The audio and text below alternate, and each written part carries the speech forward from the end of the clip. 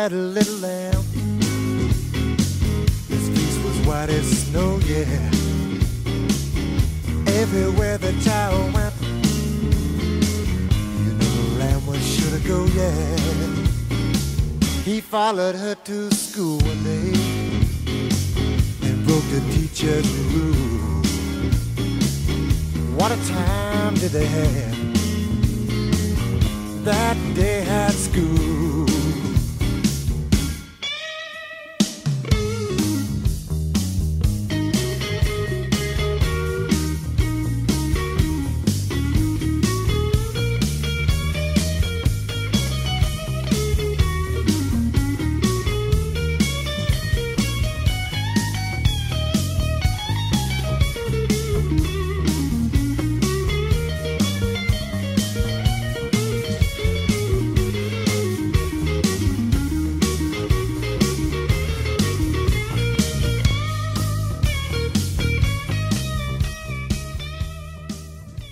Hello and welcome to the Real Estate and Then Some radio show. My name is Robert Dayton and I am your host. This show is about real estate, business, and similar topics. This show is for anyone who may be interested in real estate and making money. If you're an investor or a property owner that owns rental property, or you just want to buy or sell a house, listen up. So in the last show, I talked about Robert's Real Estate Realities. Hopefully you caught that episode. And by the way, you can listen to us every week on WDRB Media, the voice of the community, at this same day and time. Today, I'm going to tell you a little about what to look for when buying fire insurance. And if you think it's boring, give me a few minutes and you won't think about it that way anymore. So recently, one of our clients suffered a fire in one of their rental homes. And as a landlord myself, I've been through this and it's tough. You get that call usually late in the night or on a weekend. It's very uncomfortable and a little scary. Plus, once you figure out everybody's okay, you start to think about things like losing the rental income, losing the use of your house. Sometimes you have to return a customer's deposit, put them up somewhere until they can find suitable housing. So it's really a mess for you and the customer. It takes a lot of time, takes a lot of energy, and of course it's very stressful. But first things first thing you want to know, you want to think about, is everybody okay, right? Where do they go? What are they going to do? Can they stay at the property? Is only part of it damaged? Is the rest of it okay? A lot of times the whole place is smoke damaged and people can't stay. And sometimes they have to leave for a few days until it gets dealt with. And the fire department will come out and sometimes go a little overboard just to protect themselves. So they might even knock down the front door, they might break a window, might put a little too much water on something. And again, I know they're trying to do their job, right? But at the end of the day, you're the one that has to get stuck dealing with all this as a landlord. So that's the caveat. That's not a fun deal. So once you've made sure that your customer is okay and has a place to stay, and that might take, 6, 24 hours, etc., you have to begin to deal with the aftermath of this situation. You or your property manager. So first thing you want to do is, once it's done, is you want to figure out whether or not the damage to the property is over $5,000. If it is, you'll want to file a claim with your insurance company. You also want to go to the fire department after they've completed a fire report. And it may take them 24 hours to get that fire report ready, but you want to call them, find out the station that handled it, You want to kind of bug them until they get it, and then you want to go down to the fire department and personally get that report. And this is very important for a lot of different reasons, because you're going to get a lot of information out of that report. And if you can talk to the fire marshal, that would be ideal, because the fire marshal or whoever's in charge will probably be able to read the notes, not just the little report that you get, but they'll go back and they'll hunt the notes of the people that responded to the call, and also maybe the people that did the investigation, and see what caused the fire. And that's really what you want to know. There's two really common fires that happen in a rental property. They're caused by a grill, and they fire up the side of a outside wall, or a hot pan on a stove. These are the two most common in our business. But sometimes it can be an electrical issue or something like that. So getting that fire report is very important. So we'll come back and talk about the rest of the story. Let's take a quick commercial break.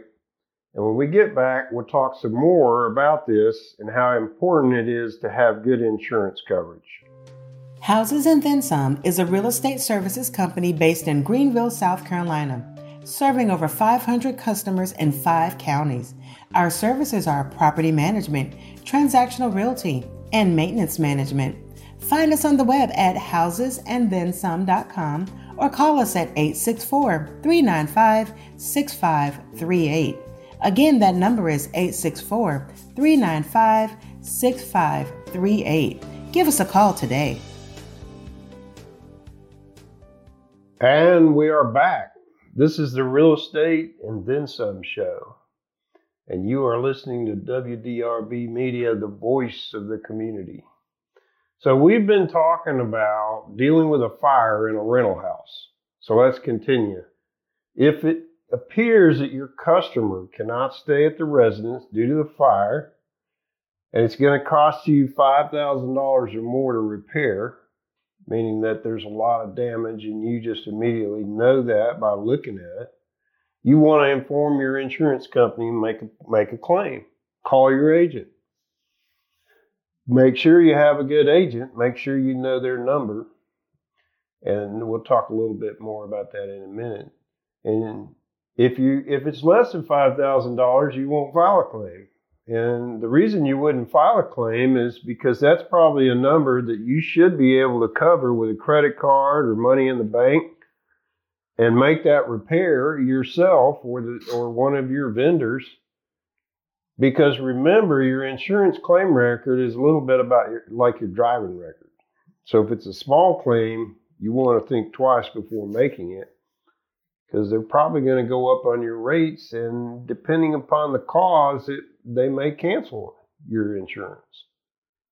So you want to make sure that you're using a reputable insurance company, that you have the right value on your house, meaning that it's insured for the right value, and that you have the right things on that policy as a landlord policy. And if you were living in that house and then you started renting that house, make sure that you're changing from an owner-occupant policy to a landlord policy.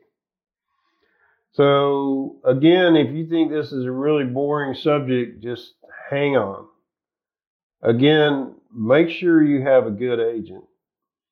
And if you don't have one, you can check in with us, and I'll tell you how at the end of the show, and we can make a recommendation. We also have a couple of people on our website that could help you with that. You want to know how much your dwelling coverage is, how much your replacement cost is. That's going to be on your policy, and since values are going up, you want to make sure you have the right value. The right agent is going to let you know that, okay? Do you have a coverage for loss of rents? Is that coverage for loss of rents fair rental value, or is that policy really old and the values aren't really there? So make sure your policy's updated regularly. How much landlord liability? How much liability do you have? Make sure you have at least $300,000 liability insurance is cheap. So if you can have more, you can afford it, have as much as you can afford. So these are only a few things really to be looking for in a landlord policy or even an owner-occupant policy. So I'm not an insurance agent. I'm just giving you the perspective of having gone through this, being a landlord and a property manager for almost 20 years. I didn't even sleep at a Holiday Inn Express last night, so that doesn't make me an expert, okay? But if you want to be sure that you're properly insured, you need to check in with your insurance agent and go over your policy before something happens. And just a side note, little side trip, make sure your tenant customers are carrying renter's insurance. This will help if something happens to their belongings. It will also help if they don't have a place to stay, and make sure that they have a rider for a loss of use coverage in their renter's insurance policy. This is really important, especially it'll have to be a covered peril, as they say in insurance, but it'll give them a place to stay if the property becomes uninhabitable until they can find something else. So if you need help further navigating this, get in touch with us. And if you do business in the state of South Carolina, upstate of South Carolina, which is where I work and live, we'd love to help you navigate your way through your next sale, purchase, or rental placement. So we're going to wrap it up. This show is brought to you by Houses and Then Some Rentals and Realty, and we're based in Greenville, South Carolina. Our services include multimedia marketing and tenant screening, agent-assisted showings, and a lot of other things. So call us at 864-395-6538 or find us on the web at housesandthensome.com. Until we meet the next time, may you and your family be richly blessed.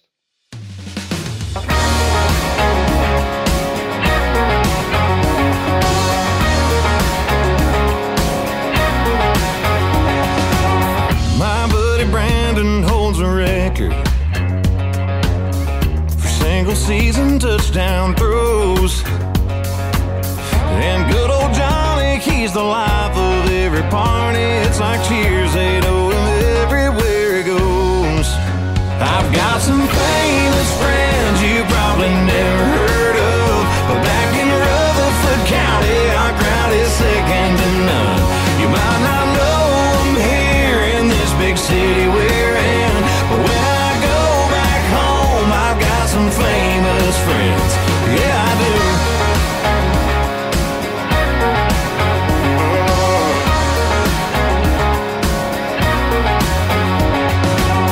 My buddy Jason, he's a sheriff.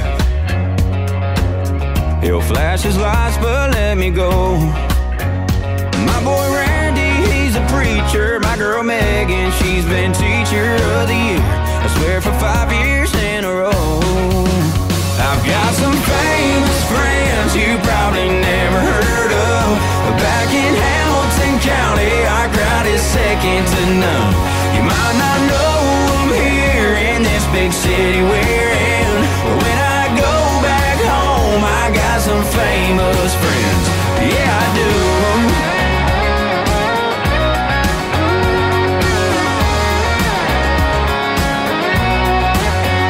I got friends in high places on these small town roads, 'cause round here it's all about the people that you know. And I've got some famous friends you probably never heard of, but back in Davidson County, our crowd is sick